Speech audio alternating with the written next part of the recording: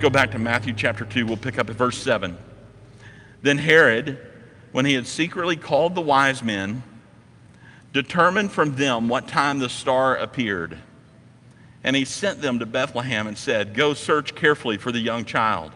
And when you have found him, bring back word to me, that I may come and worship him also." When they heard the king, they departed. And behold, the star which they had seen in the east went before them, till it came and stood over where the young child was. When they saw the star, they rejoiced with exceedingly great joy. And when they had come into the house, they saw the young child with Mary, his mother, and fell down and worshiped him. And when they had opened their treasures, they presented gifts to him: gold, frankincense, and myrrh. Then, being divinely warned in a dream that they should not return to Herod, they departed for their own country another way. Key point number 3 for us this morning is this: don't ignore the Holy Spirit's role in leading you to Jesus. Don't ignore the Holy Spirit's role in leading you to Jesus. When I was in grade school, we visited a planetarium for one of our school field trips. I remember it well. I was intrigued by it. And I remember part of the presentation involved kind of this turning back in time.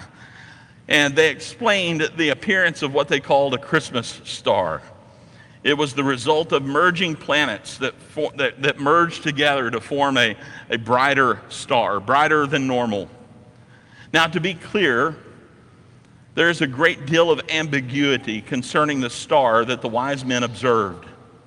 God very well may have used astronomical phenomena to guide the wise men. But let's consider the role of this star. The first observation that can be made is that they saw the star from the east. The implication of the passage and the way that the language is used, the implication is that the star rose where? In the west, above what? Israel. Now, if you study stars, as the wise men did, where does the sun rise? In the east. It does what in the west? It sets in the west. What do all of the other stars do? Every single star, they emerge on the east side. They set in the west. In other words, an observation can be made that they're looking, and all of a sudden there is something that's emerging, but it's over in the direction of Israel. This is not normal. This is not a normal star. This is something unusual. Imagine if you spent your entire life studying the stars, and you get out and you're looking and you're watching the stars as they come up out of the east, and someone says, "Hey, look that way." What? Yeah, look over there. And there's one that has emerged above Israel. You understand what's happening? There's a star going the wrong direction. And they're going, that is significant. There's something unusual about this. So, if you study the stars as they did, you recognize that. Stars going in the opposite direction, that's unusual. Second, the star actually makes two separate appearances. We have this idea because it's the way that it's presented in our plays. It's presented even in our videos that we show. We have this idea that they saw the star and that the star stayed there the entire time, right? That's not exactly what happens. If you read the text close, you'll discover the star just makes two appearances. That's it. The first time that they saw it, and then once they were in Jerusalem, the second time it appears. So it makes two appearances. The first appearance, while the wise men were back east, while they were back where? Probably in Babylon, right? And they're in Babylon, and they're looking, and they're going, wait a second, do you see that above Israel? Do you see that in that direction? There's a star going the wrong direction. And this prompted their journey toward Jerusalem. But the star wasn't there when they arrived in Jerusalem, right? It wasn't. Why? Because they had to stop and ask for directions at this point. Where's the child that was to be born?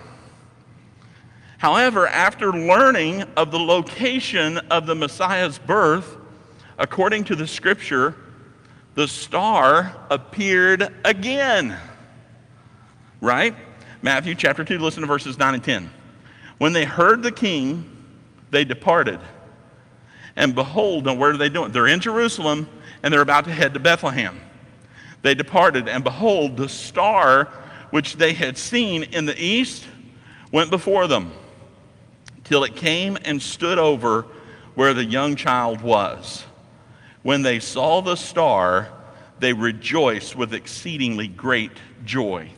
That second appearance gave them affirmation, right? Look, there it is again.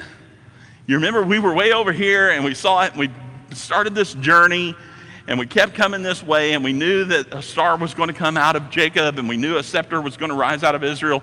So we head this way and we just stopped at Jerusalem because that's the capital city and it's very likely that somebody there is going to be able to give us some direction. But then they get there and they say, oh, by the way, it's down in Bethlehem. Bethlehem is where? South.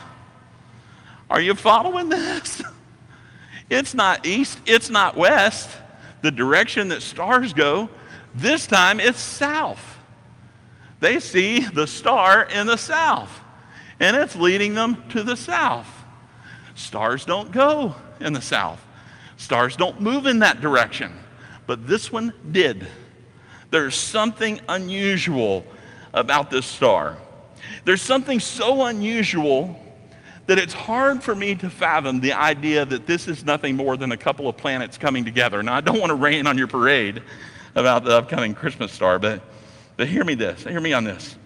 Seeing the star again gave them the affirmation that they needed, and the result, the scriptures say, they rejoiced with exceedingly great joy. Bethlehem is 6 miles south of Jerusalem. Now, most stars move east to west. This one is now leading them due south.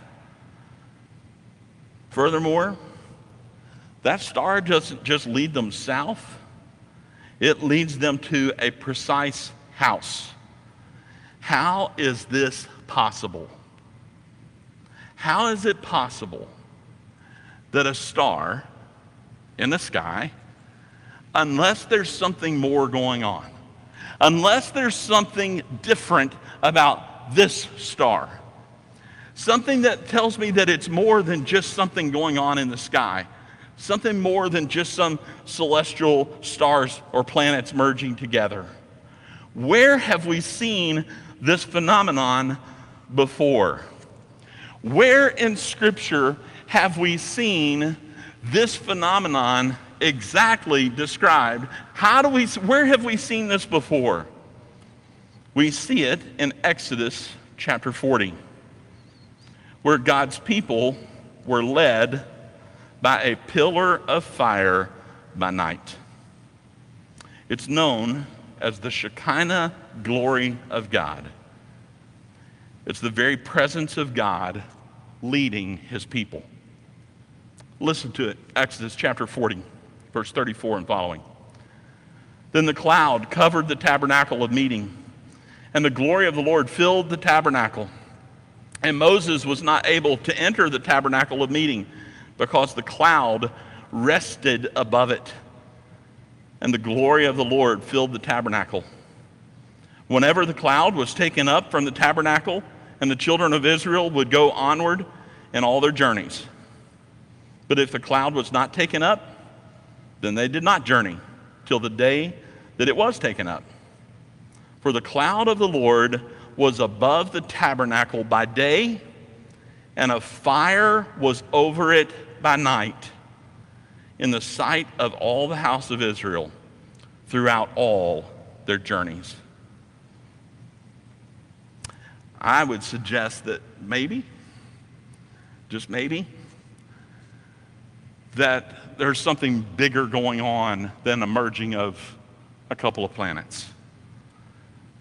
That this star that rose up above Israel going the wrong direction of all the others was the presence of God.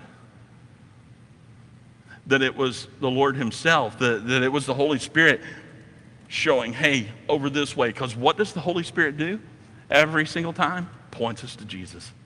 That's what the Holy Spirit does, leads us to Jesus. So today, as Christian believers, we have the Holy Spirit who lives within us. Now, I'm looking forward to seeing the Christmas star of 2020. If you haven't heard about it, Jupiter is going to actually catch up with Saturn, and there's going to be a brief overlap in the sky. This happens tomorrow night. Happens about an hour after sunset. I actually hope that and plan on being here at the field at the YMCA because we want a good unobstructed view of the stars.